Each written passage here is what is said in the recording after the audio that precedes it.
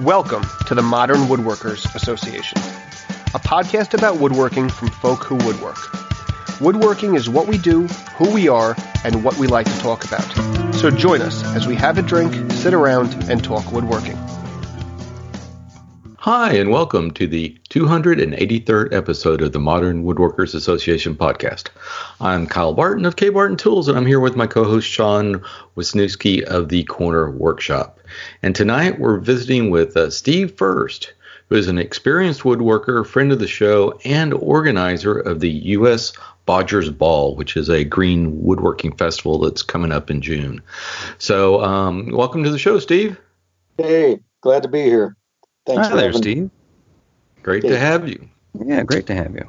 Well, before we start talking about you, and I'm especially interested in the upcoming Bodgers Ball, let's see what's going around the internet that kind of piqued our interest. So I guess I'll start off.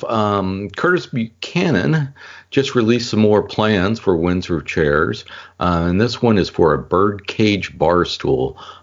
These are the typical plans he sells are done by Jeff Lefkowitz, who does some fantastic plans. But I believe they're $60, and they are absolutely fantastic plans. They come with a typographical map of the seat, so you know how far to carve down and everything. They have templates on 4mm Mylar, so it's a really great set of plans for a really good price. So anyone that's interested in that, go to curtisbuchananchairmaker.com to check those out, and any other plans. If you're interested in building a Windsor and want some plans, that's one of the first stops I would make.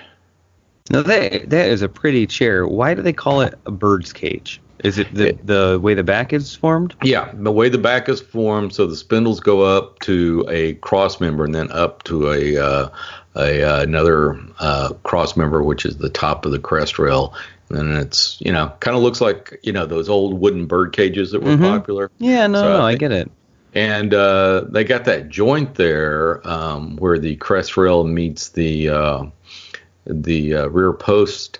And that joint looks like a miter joint, but it's not. It does. That's actually a carved faux miter. There's actually the top rail goes all the way across, and there's a little dowel that connects those two. Oh, so you actually have to form that top rail to look like it's an extension of the side post. Yeah. To make that miter. Oh, that's crazy. Yeah. Huh. Yeah, it's pretty neat. Yeah. No, but there you go. So and he has plans for the typical chair, but I believe both an armchair and a side chair in the bird cage motif. But this one's for a bar stool, and they make a really great bar stool too. And these are always kind of brightly painted with 2 or 3 different types of paint. Usually 3. 3 to 4, yeah. So in the world of chair building, which I am not a member, in something like this, like a bar stool, which obviously, it resembles a chair. Yeah. Can you morph that the back of that chair and even the seat and give it shorter legs and call it a chair? Or is it proportionally different? It's proportional. The seat's probably going to be a little bit smaller in the bar stool. So, he does have plans available for the chair. And I believe the back is probably a little shorter than an actual chair would be. Oh, okay. Yeah, I guess as a bar stool, that would make sense. Otherwise, you're perched real high and you have a really high back, too. And that would look weird. Yeah, and like I said, the seat's probably just a tad smaller. But anyway. But, those are pretty cool. Yeah, pretty cool. Absolutely. Yeah, what else you got? Steve, go ahead. Well, my friend Walt Crawford from Louisiana, he went up and made a birdcage chair with Curtis. I never have. He said that it was quite a challenge. It's a pretty tough chair to build. So. Yeah, I have. It's one of those on my bucket list. I have not built one either, but it's probably one of the more challenging chairs to make. So the idea between the 2 top rails are those spindles between the intermediate rail and the top rail, are they continuous, the ones that follow through, or are they new joints? So you kind of have weirdly a top rail with kind of 6 on the bottom and 3 on the top kind of joinery. Yeah, I believe. Don't quote me on this, but I'm pretty darn sure. It's been a while since I looked at the construction of one of these, but I believe those spindles go all the way through that first cross member into the top rail. Okay, so the position of that rail is more on how it connects to the side posts. Mm-hmm. Kind of suspending it there. Yeah. And those rail. Wow. Yeah, that would be complicated. Yeah. Huh. Yeah. So, and if you look too, you can see that those back posts are bent too. So those are actually steam bent a little bit at the top.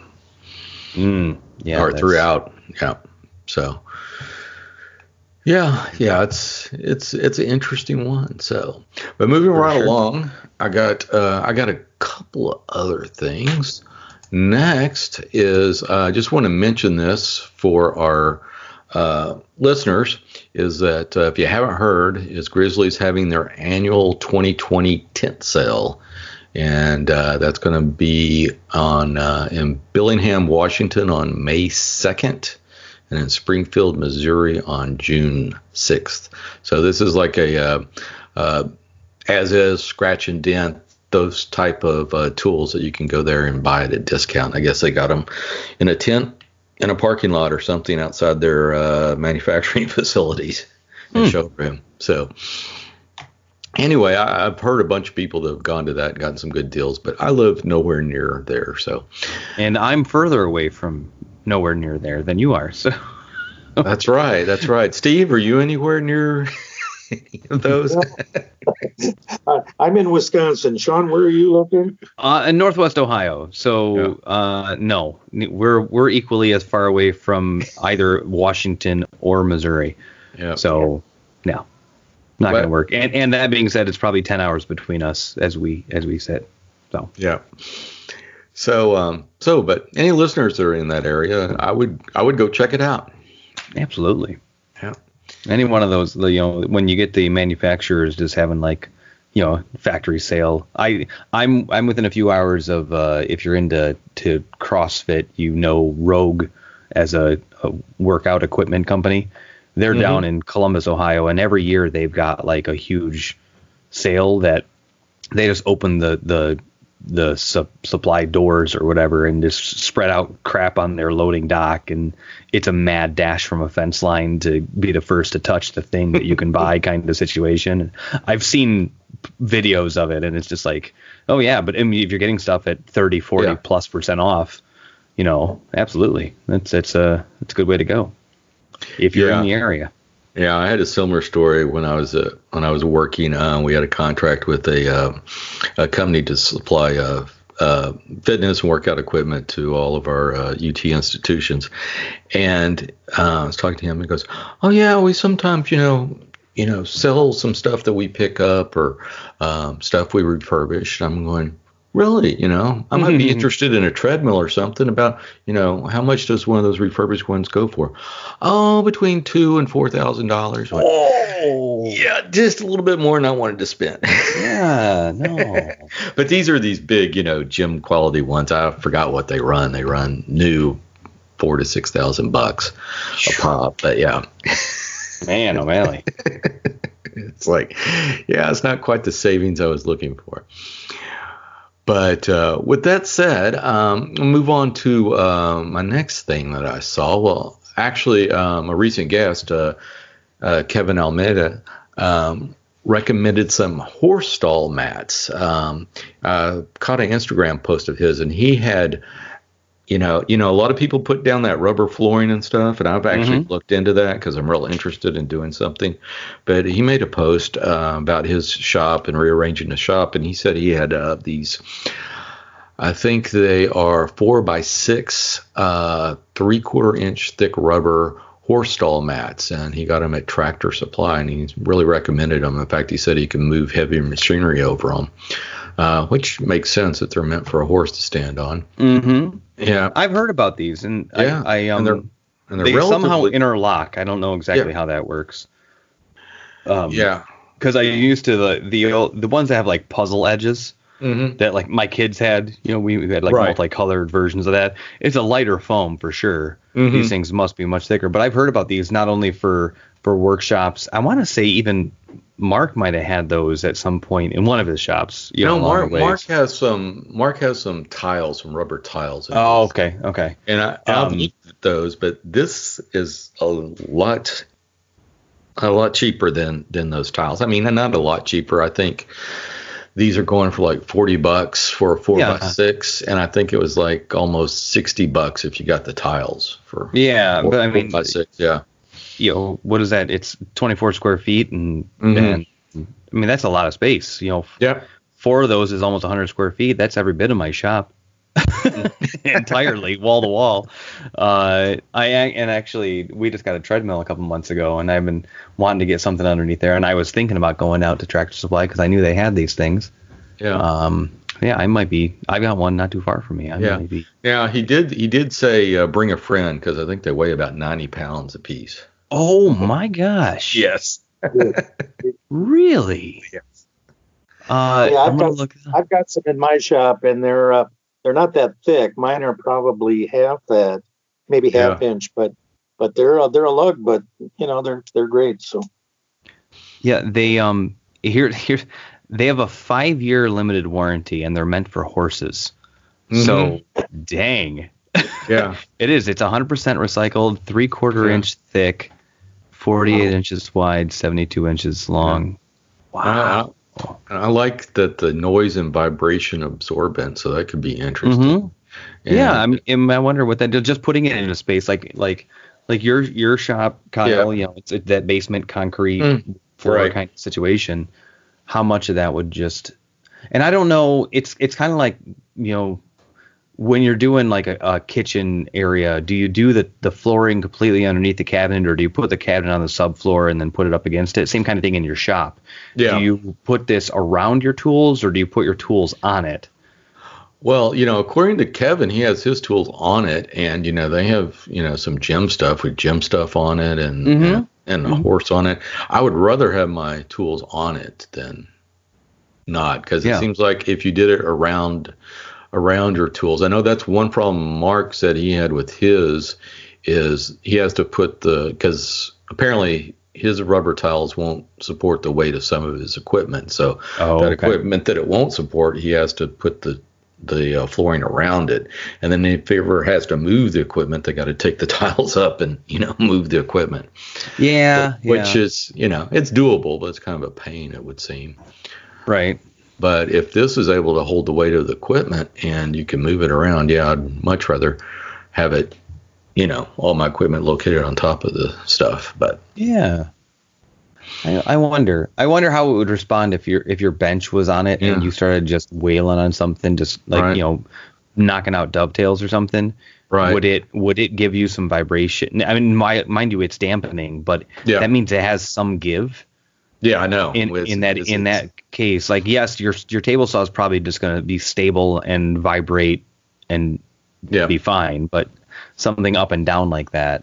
I don't know. He has his bench on his, so. Yeah, I mean, it must work, but. And I've seen him do some good dovetails. So. Yeah, I mean, it's. But one application they have here in the little sample pictures is someone put it in the bed of a truck. Yeah, I saw that. That's interesting. It's, I mean, why not? I don't know how you stick it down, other than the fact that it's heavy enough to stay down. Yeah, it's probably heavy enough to stay down. I just hope it drains well underneath of it. That would be my only concern. But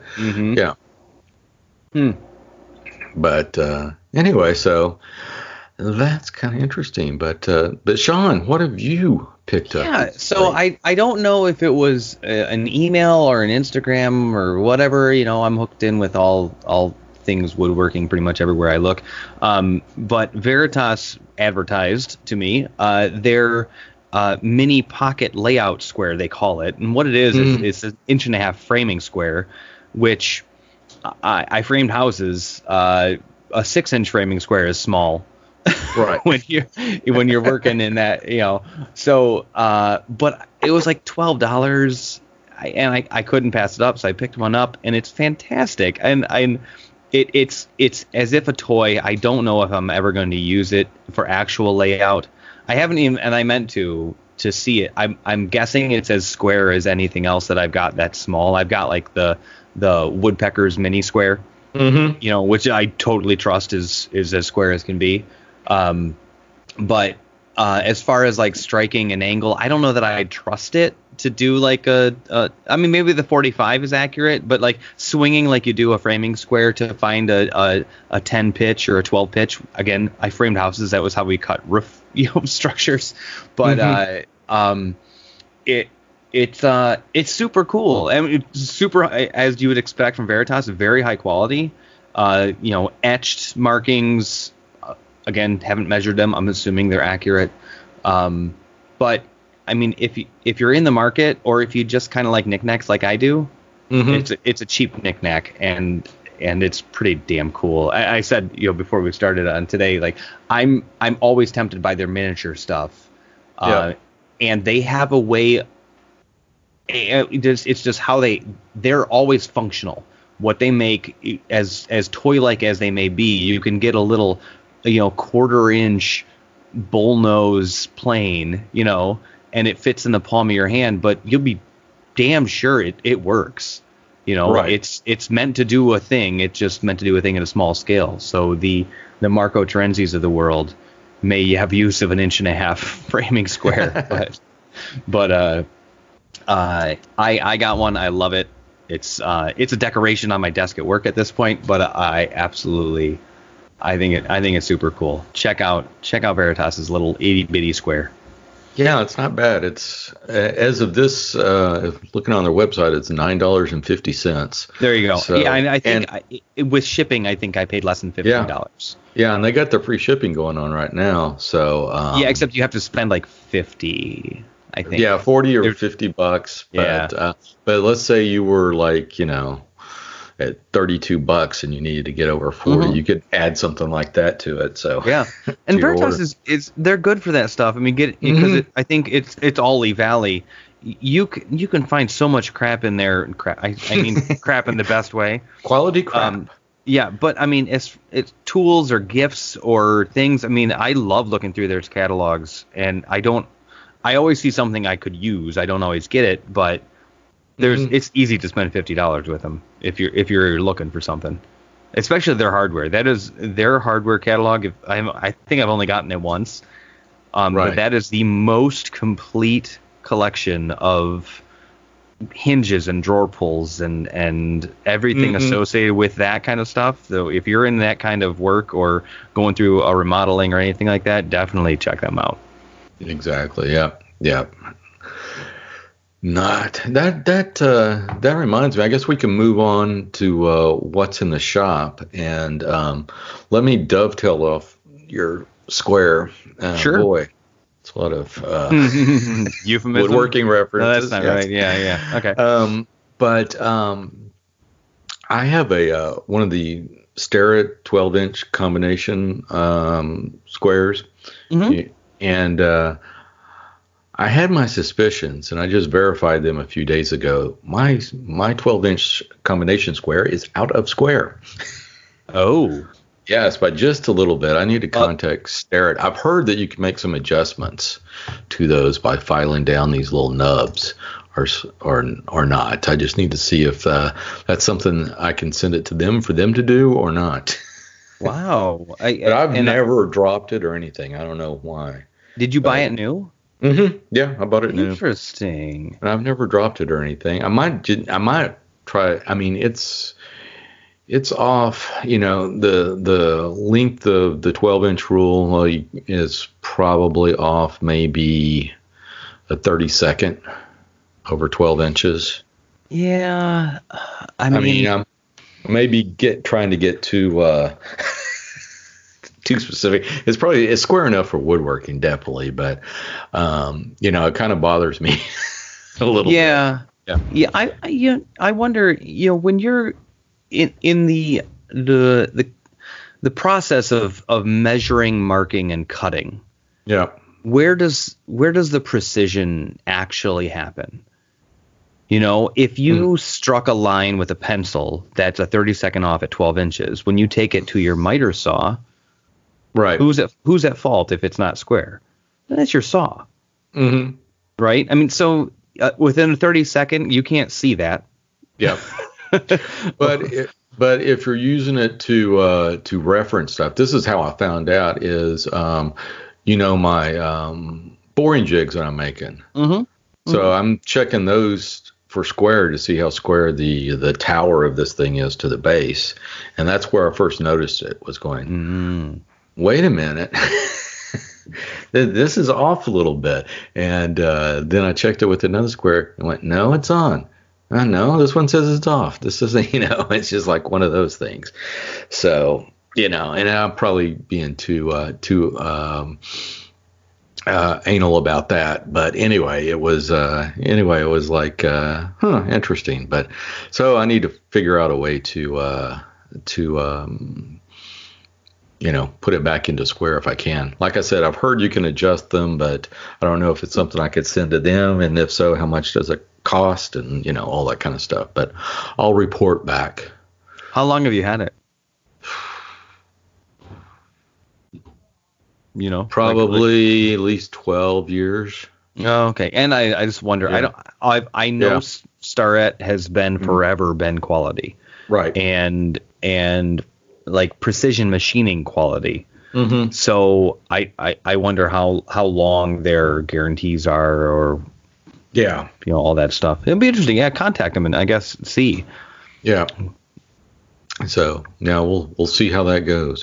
Mm-hmm. But anyway, besides that, I think I've refined speaking of my boring jig, I refined that somewhat. So I got to remake all my demo videos that which I need to make the videos to show people and, give them some instructions on how to use the jig and that type of format and stuff. But yeah, it's a pain in the butt to make those things because it'll take me a couple of days to get it done and edit it and all that kind of stuff. But, I'm no Mark or Matt or Shannon. So when it comes to that, definitely. Yeah, I think it comes. Because I'm like, take 28. Yeah, when you get better when either you care less or you just do it a bunch. You'll get it. I mean, are you calling these Mark II? Is there enough revision to it that you?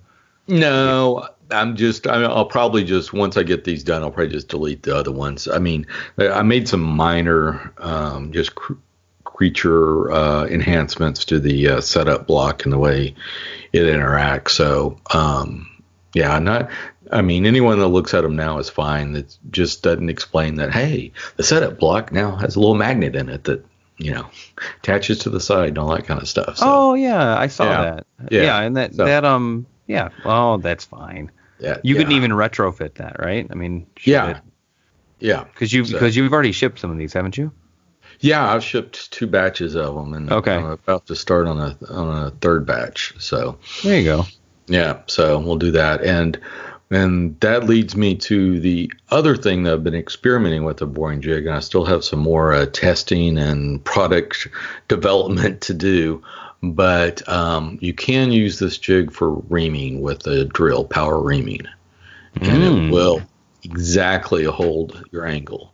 So basically, I had with my stretcher jig, I had a couple of folks that wanted that, the typical reamed hole for a chair maker is 6 degrees, or sometimes 11 degrees in the reamer, and tenon cutter that Veritas sells is at the 11 degrees. And I had someone that wanted a set of my stretcher jigs in that, so I needed to buy their tenon cutter, which I did. And I went, let me go ahead and buy their reamer. And I started looking at my boring jig. I go, do you think I could use that reamer utilizing the jig? And I thought, maybe not, because, that rod end bearing will allow the shaft to, move. But I said, well, let me give it a try. No, it's just like a drill bit. It's locked in, and you just go down to your mark. All right. And you're right on the money. The only problem is, people like me, and I think most people use a 6 degree, like I said, as their mortise. the taper on their mortise. And so I've been out there trying to find anybody that manufactures a 6-degree taper, like for tie rods and stuff like that in the automotive industry. They make, so far I found them in 5.8 degrees, 7 degrees, 8 degrees, but nothing in 6 degrees yet. But I'm still looking because I think some heavy machinery like, trucks and off-road equipment and things of that nature, I think they do have some setups on them where they need a 6-degree reamer. So we'll see. If not, it's something I'm just going to have to keep going with. So anyway, is that a dangerous proposition to be power reaming? Are you afraid of running too far, or no? How controlled is the advance of that? It's pretty controlled. I've just been doing some test holes. I'm certainly not an expert at power reaming, but probably by the time I get done, I will be. Mm-hmm. But you got the 2 speeds on your drill. I just put it on the slower speed, the 1 instead of the 2. Sure. And just gone, and it seems to work fine. In fact, the hole it leaves is really, really clean. It's cleaner than the hand reamer. Oh, I bet, because you've got, in the same operation, you've got how many times the rotation. Yeah, and it's continuous, because when you're hand reaming, you're going to stop and start as you're turning. Yep. Yeah. You only can get about 180 degrees per with hand, and you get continual motion with. Yeah. Interesting. Does that help other than speed? Does it help the process?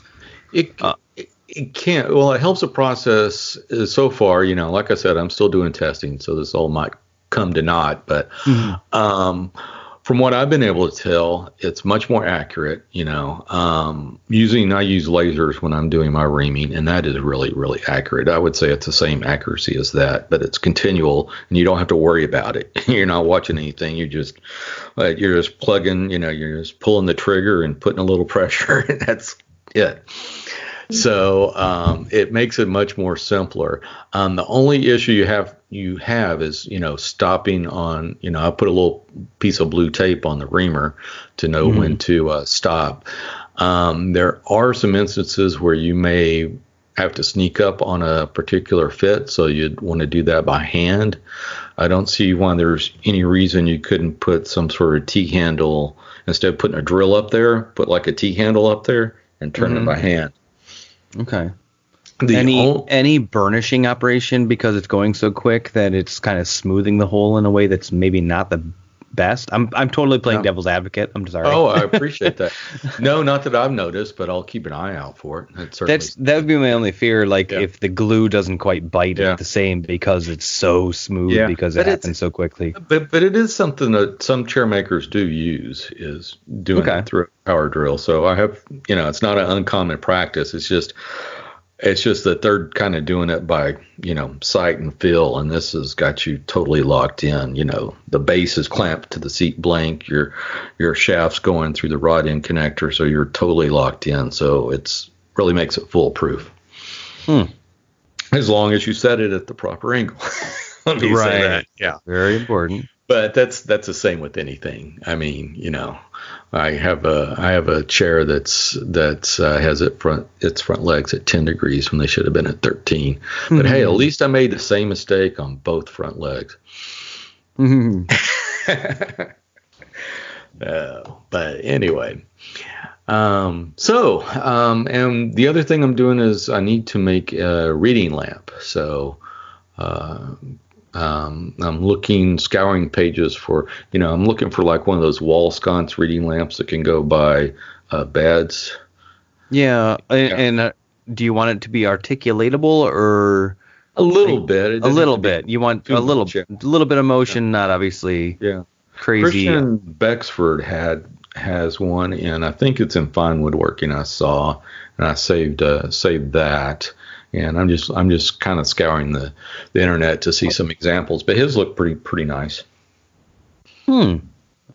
It's that's another, because you've got articulation and then power. I mean, obviously you can put a cord and a lamp on a lot of things pretty easily. I think his is kind of like a wooden bracket that moves, right and left, and then there's a cord that comes up from the bottom up through the bracket and then down into a lamp. So so you can adjust how far the lamp is by the cord, how high or low the lamp is by the cord, and then you could swing it back and forth. Right. Yeah. Huh. That's pretty cool. That'll be kind of interesting, because as in ingenuitous, that's not the right word, as you've been with your boring jigs and all the stuff you're making, I'm sure you're gonna come up with something creative and useful. Exactly. It'll have a rod end bearing, some threaded rod. No, but maybe some brass hardware that you do right, and that's pretty cool. Yeah. So anyway, I think that's what's going on now, because I really need to get something for my wife and I, because we're sick and tired of having to turn on the big light when we're reading. And that's a good reason. I don't want to have the ceiling fan light on if all I'm doing is reading. Yeah, I mean, we have those, we got little table lamps and stuff, but they just do not provide enough light. So, yeah, I think that means we're getting older too. Well, yeah. And you don't want the bookmark light that just kind of hooks on the book and. Well, see, that's the thing. My wife does the Kindle. It's all backlit, so it doesn't really bother her much. But I'm looking at woodworking books and magazines and stuff. So I would like something that I can do. You can get those on Kindle, can't you? Yeah, you can, but some of them, if you're looking, not all of them. I mean, most of Lost Art Press stuff, I think you can get in a PDF, which you could read on Kindle. But some of the books I have, you can't. Hell, I got some books are nearing 100 years old, so. I hear you. Yeah. So, but with that, Steve, what are you working on? Well, actually, as we speak, I've got a friend here, and we're running airlines in my shop. I finally got serious to put some decent things instead of just hoses, and we're running an outlet out to my garage where I need to air things up. So that's going on. And then in terms of woodworking, I got to get back to drawing. I want to do a matching sofa table that matches the Barnsley hay rake that I did a couple of years ago.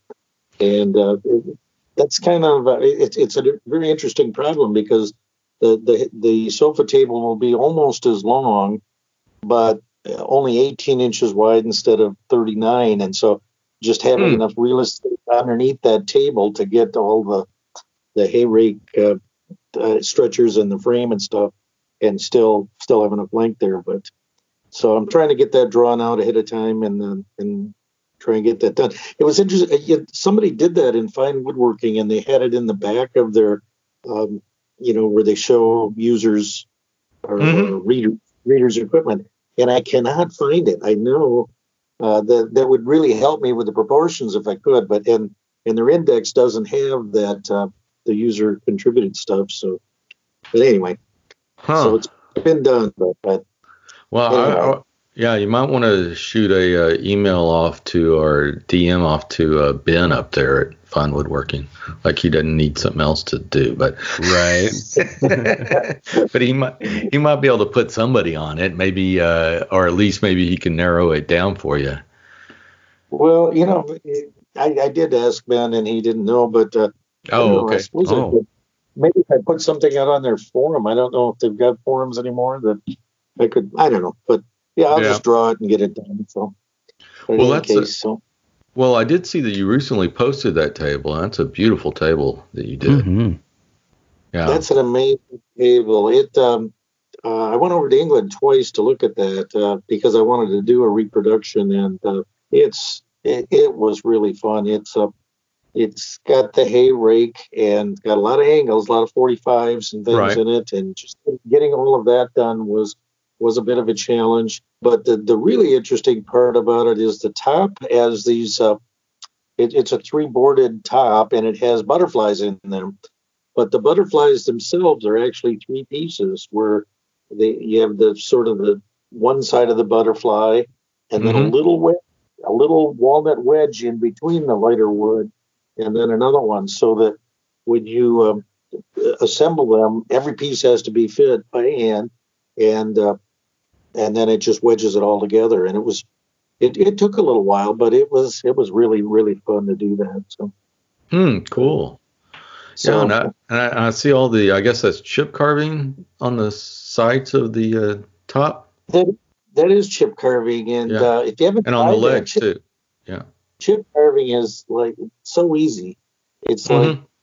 bang bang bang, just with a bench chisel, and it really can dress things up. So if you make a sample board and do about 2 feet of it, you become an expert.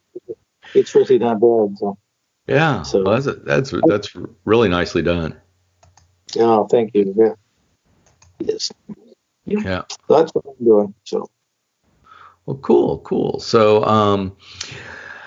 well, good luck with that. Let us, yeah, make sure you post your drawing when you get it done. Be interested to take a look at that. Mm-hmm. yeah. Yeah. So anyway, but before we get on to the talking about the U.S. Bodgers Ball coming up, so tell us a little bit about yourself. I think you're in IT, correct? Well, I was. Mm-hmm. I'm semi-retired from that. Okay. I when I say half retired, I've got the no money part down. I just don't have the no work part down yet. But I know how that is.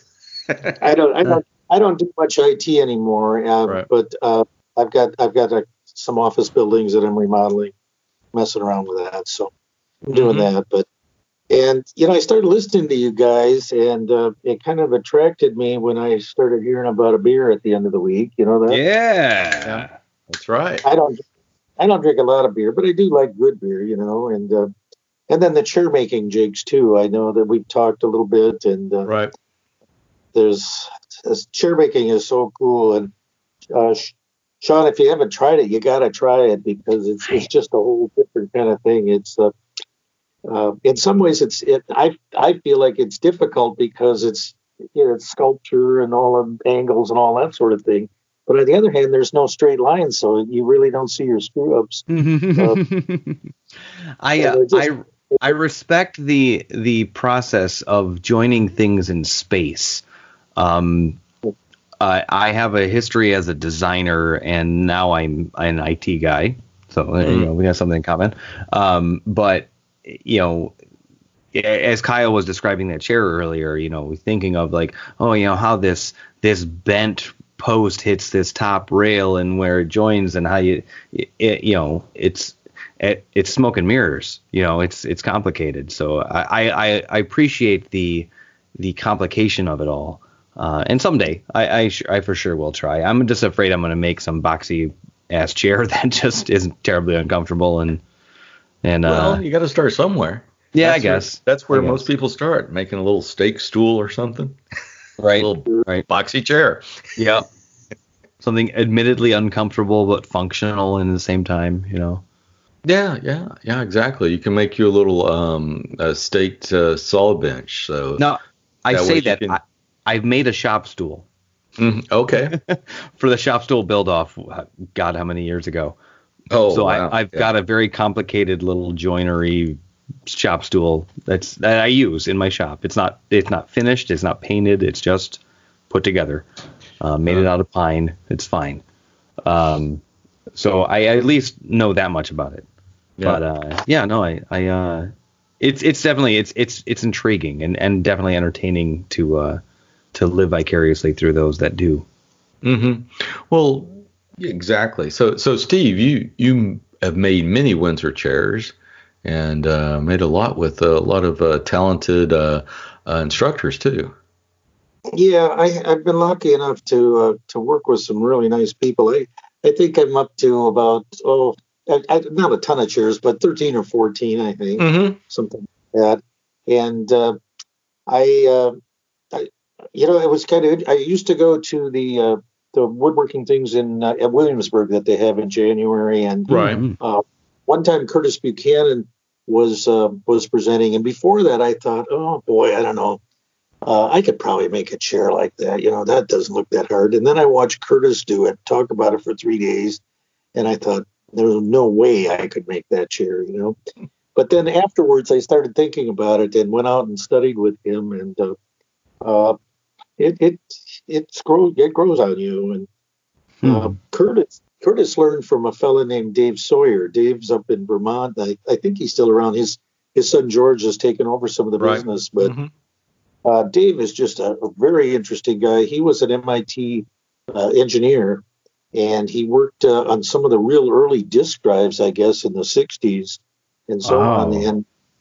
And one day he just kind of chucked it after a year or two of that and went out and made wooden pitchforks and eventually got into chairs, and he builds it like an engineer would. He makes all the pieces to size and then he puts it together, whereas when I do it I kind of sneak up on things and so on. But Dave did a lot of the angle work and a lot of the mathematics that are in the books, and he worked with Drew Langsner and Curtis and Pete Galbert, and all those guys are all kind of, I think, started with him. So just an amazing guy to talk to. And I've also been able, like Don Weber is another very good, a very interesting chair maker. A little different style. He's got more of a country chair, but very comfortable, and he's very, very quick. He reminds me a lot of Roy Underhill, and his speed and his hands and all that sort of thing. The way those guys can throw things together, and so, and then along the way, somewhere along the line, somebody said, "If you work with me," it was some fancy instructor. He says, "We're going to work for gallery quality. We're going to get to that." And boy, that phrase gallery quality really stuck with me. And so I've been trying to do that. I don't know if I'll ever get there, but that I think is really something to go for. And I think part of that was that a lot of my stuff, like up to 10 years ago, was really quite embarrassing, even though I've done a lot of it. And a big part of that, I think, was just never using the hand tools and never really using a sharp tool. And I have planers and table saws and all that sort of stuff, for breaking down stock. But there are times when you just can't do it without that. And that's really, I think, changed my woodworking in the last few years.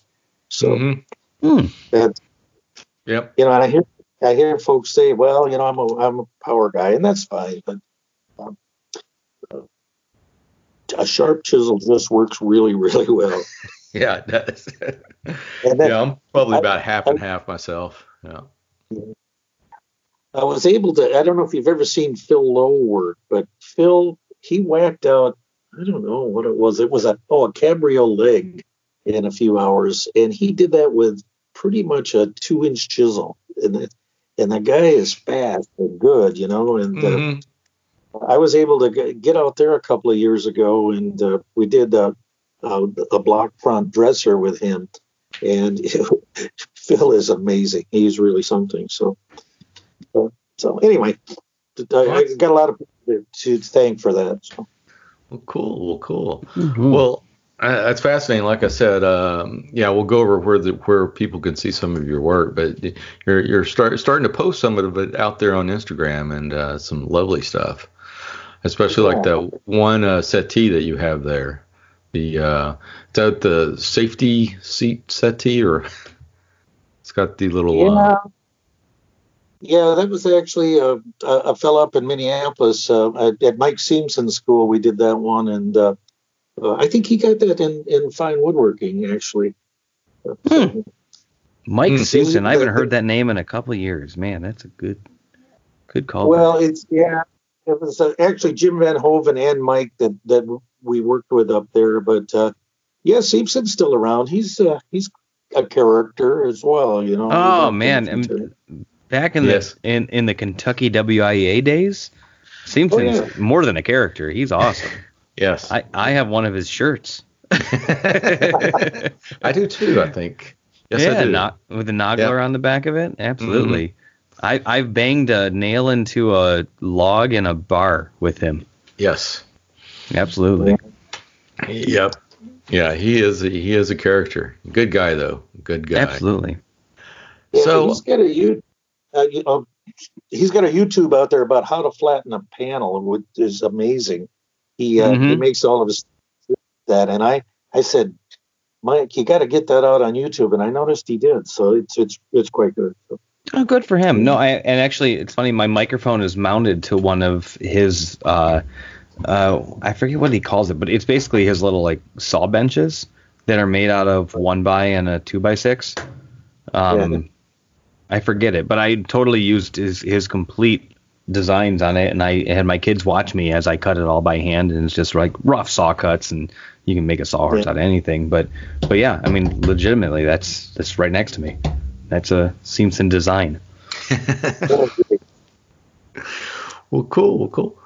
Well, let's move on. Talk a little bit about the U.S. Bodgers Ball. But before we do, tell us a little bit about how you came up with the Bodgers Ball. I think you'd been to some of the ones out in England, correct? Yes, it's part of going over there to look at my table. That was one thing to do, but right. There's a group over there, and they call it the Bodgers Ball.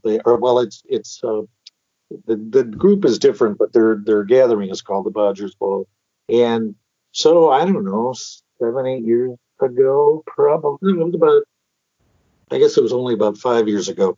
But we decided to go over there, and they really do it up. They've got about 500 people that show up, and they do all sorts of things. And it's not a ball. I don't know what that part of it is, but they do a lot of spring pull lathes. They've got a lot of spoon carvers. They do bowl carving. They've got blacksmiths and charcoal making and everything else. And it's typically out in a rural area somewhere. Mm-hmm. And so people camp there and hang out most of the time there. But in any case, they're pretty involved with it. So anyway, we got over there, and I don't know. One of the folks over there was named Mike Gordon. Mike said, "Oh, you ought to do this in the U.S. Wouldn't that be cool?" And oh, yeah, okay. I thought maybe it would. And a couple of years later, my sister and I started talking about it. My sister is who's one of the organizers here. She said, "Well, why don't we do it?" And she's we did it last year, and we got about 50 people that showed up. Mm-hmm. And then this year, but we were in a place called Lafarge, Wisconsin, which is a funny. It's a little town, but there's not much around there, and they have a nice little park and that sort of thing. But what I wanted to do was get that nearer the population, and so I live about 20 miles from Madison, and we've got a little town that we live in called Mount Horeb, and it's the troll capital of the world. They have these, 3-foot carvings of trolls all over the place. That's cool. Yeah. Well, there was a guy who did most of them, and he's truly an artist. I mean, he really is.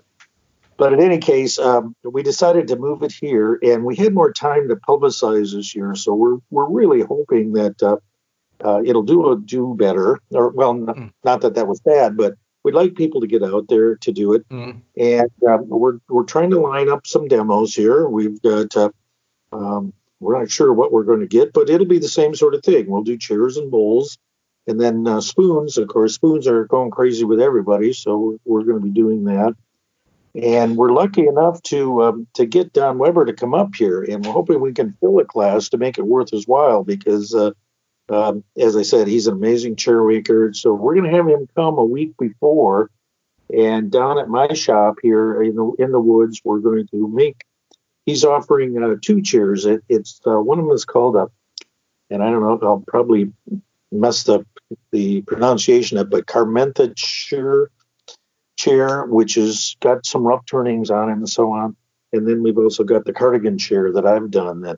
And of all the chairs we've got, those are the most comfortable. They're nice and big. They're not as formal as some of the other Windsors, but people just love that chair. And it's a fairly easy chair. It runs a little quicker to build it, and a little more handwork, and not just turning, but more like planes and draw knives and that sort of thing. So anyway, with Don, and we've got some carvers coming, and we're hoping to fill those up and make it worth it for those folks to drive up from Kentucky. And we're really not in it for any profit, and in fact, we're going to, I don't know, we're probably going to lose money on this one, but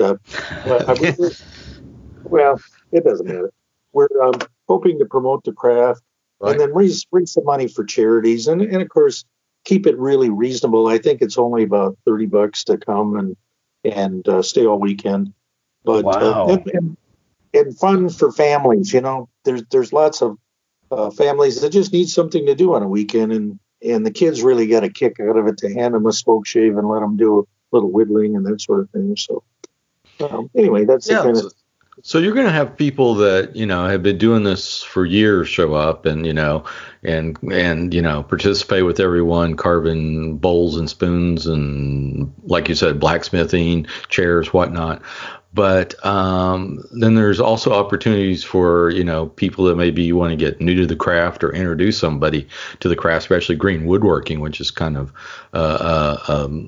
has some different techniques and different tools, but it's a great place to go there and watch people do it, as well as participate, correct?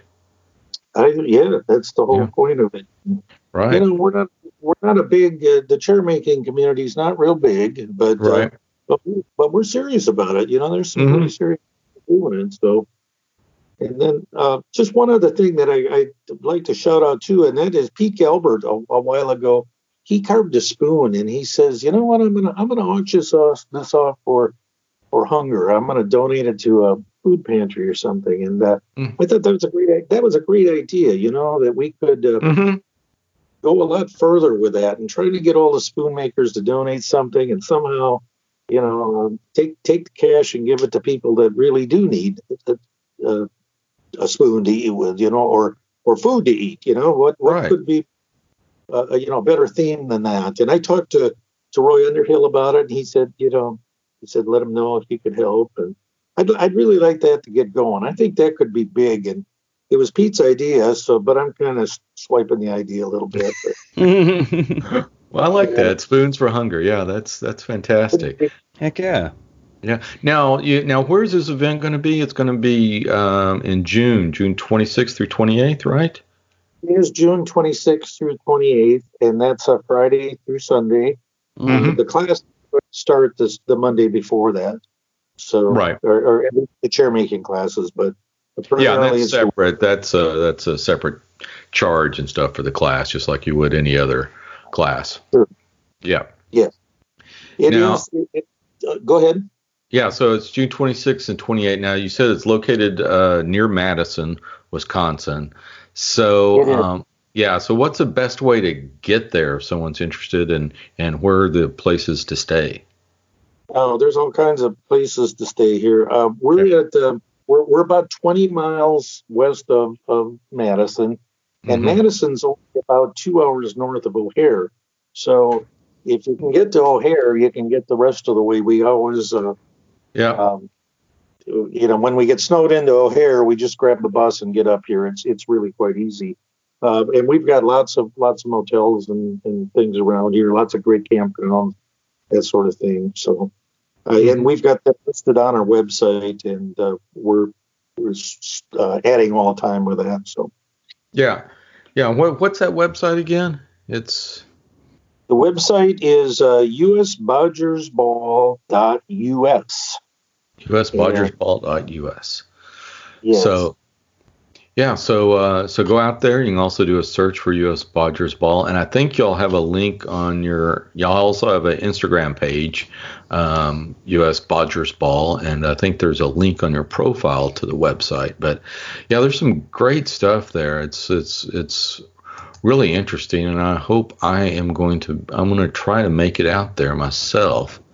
I got a bunch of stuff coming up in April, but I'm hoping I can get up there because guess what? Flights from Houston to O'Hare are fairly reasonable. They are, actually. Yes. I know because one of the guys I was down in your area with, Kyle, is from our Chicago office, who is, and we have a Madison office too.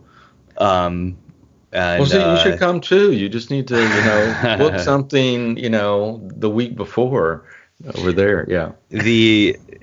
I can tell you because I booked rooms today for my kids' summer travel stuff that I'll be in Cincinnati that weekend. Oh, man. So I can't make it. Oh, man. But I do know specifically that we were flying from Houston, to and from Houston, and I think his because we got one-way flights because it was cheaper that way.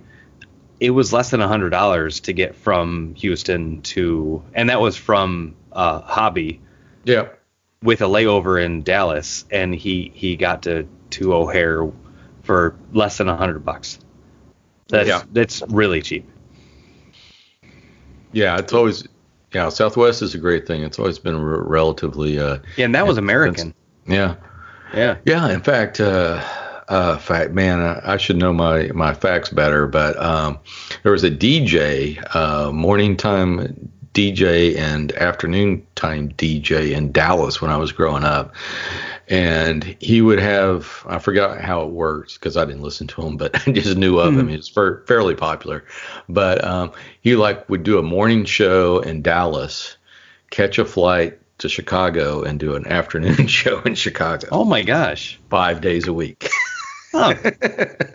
Boom, boom, boom, boom, boom. That's a weird commute. Yes. Because then he's got to come back home the next morning. So he sleeps in Dallas. Yep. But he has dinner in Chicago and flies back. And, rinse and repeat. Oh my gosh. Yes. Anyway, someone's gonna say, you should know who that is. That's Oh, I have no idea. Yeah. I don't. Yeah. I used to, but anyway. But no, this Bodger Ball absolutely sounds fantastic. And, absolutely. It's, I'm hoping it continues to grow. But like you said, y'all had 50 attendees last year for a first year event of this type, and that's pretty darn good if you ask me. Yeah, it's not going to be big, I must say, but you never know. And we tried to get some of the names up here. If we could get Underhill to show up, we'd pack 1,000 people in. But sure. But I don't know. We have a guild here in town, and it's small, but it's good. Even though it doesn't people show up, it doesn't mean it has to be bad. So right. From what you've attended over in England and overseas, how did your first year last year compare to what they get out there? Are they seeing thousands of people or hundreds of people? Well, I think they get about 500. Okay, I mean, that's significant. I mean, obviously 50 is a considerable percentage of that, or a small percentage of that, but yeah. And what's the space like? Is it a campground? Is it a public park? Where here in they're in Lafarge. Yeah, it's going to be it's Mount Horeb this year. It's going to be the city park here. We've got a nice park with a shelter, a large shelter we'll be setting up, and then lots of park space there. So that's so cool. And we're lucky, and I know everybody's very proud of their states here, but we're in an area called the driftless area, which means that the glaciers didn't scrape this part out. Most of the state they did, but we've got some really nice rolling hills, and it continues over to the Mississippi, and we're kind of forgotten. Folks don't know about us. They know Chicago, and they know the coast and that sort of thing, but there's a lot of nice things to offer up here, and that's why half Illinois shows up here every weekend. They come up, Well, actually, yeah, the guy that was in Houston with me a couple weeks ago, he visited the Dells this weekend. I think he took some time off with his wife and they went up to Wisconsin.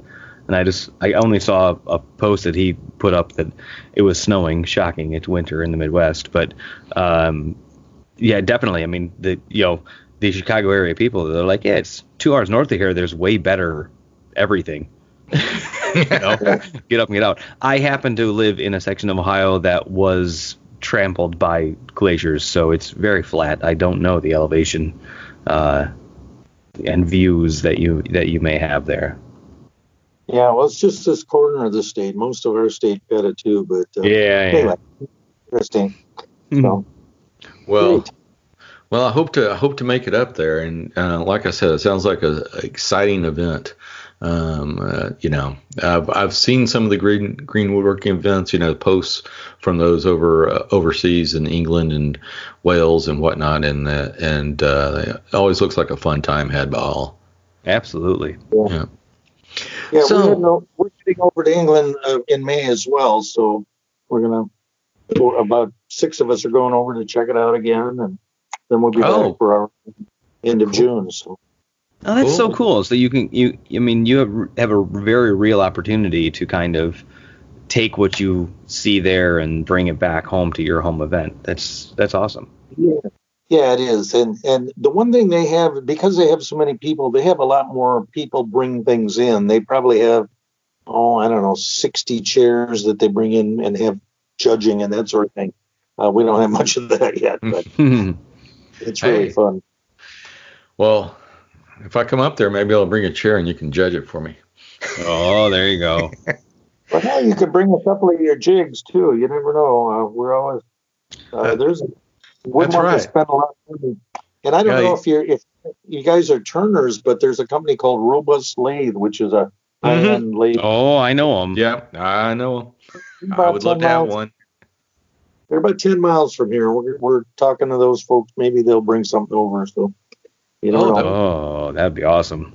That would be awesome. Yeah. I've had a chance to turn on a Robust lathe, and it is nice, very nice.